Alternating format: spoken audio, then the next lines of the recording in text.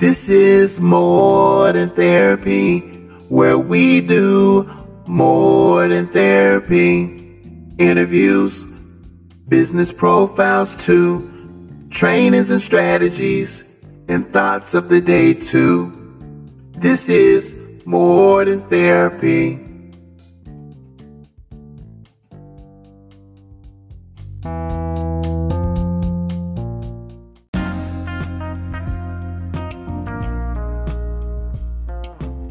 We keep on forgiving, not to absolve who have wronged us, but because the peace we grant them when we pardon is what we give ourselves as well.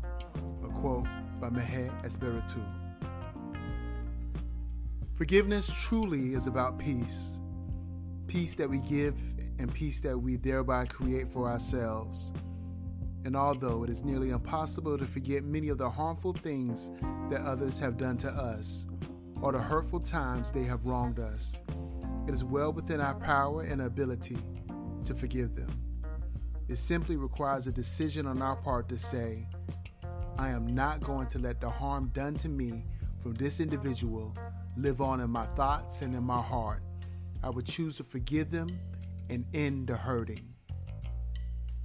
The unfortunate truth is that we possess a much greater capacity to hurt ourselves than others do.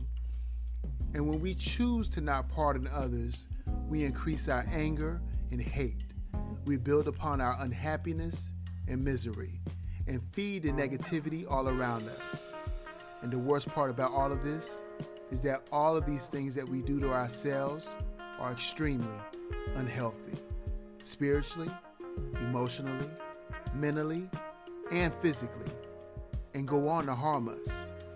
A few long-term effects are increased stress, high blood pressure, ulcers, headaches, depression, and more. The wrongs others have done to us that we refuse to pardon truly are a poison to our mind, our body, and our soul. Make the effort to set others free from their guilt, as well as yourself.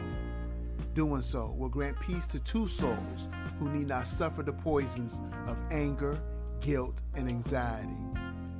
I challenge you, forgive and move on today. I want you to consider this.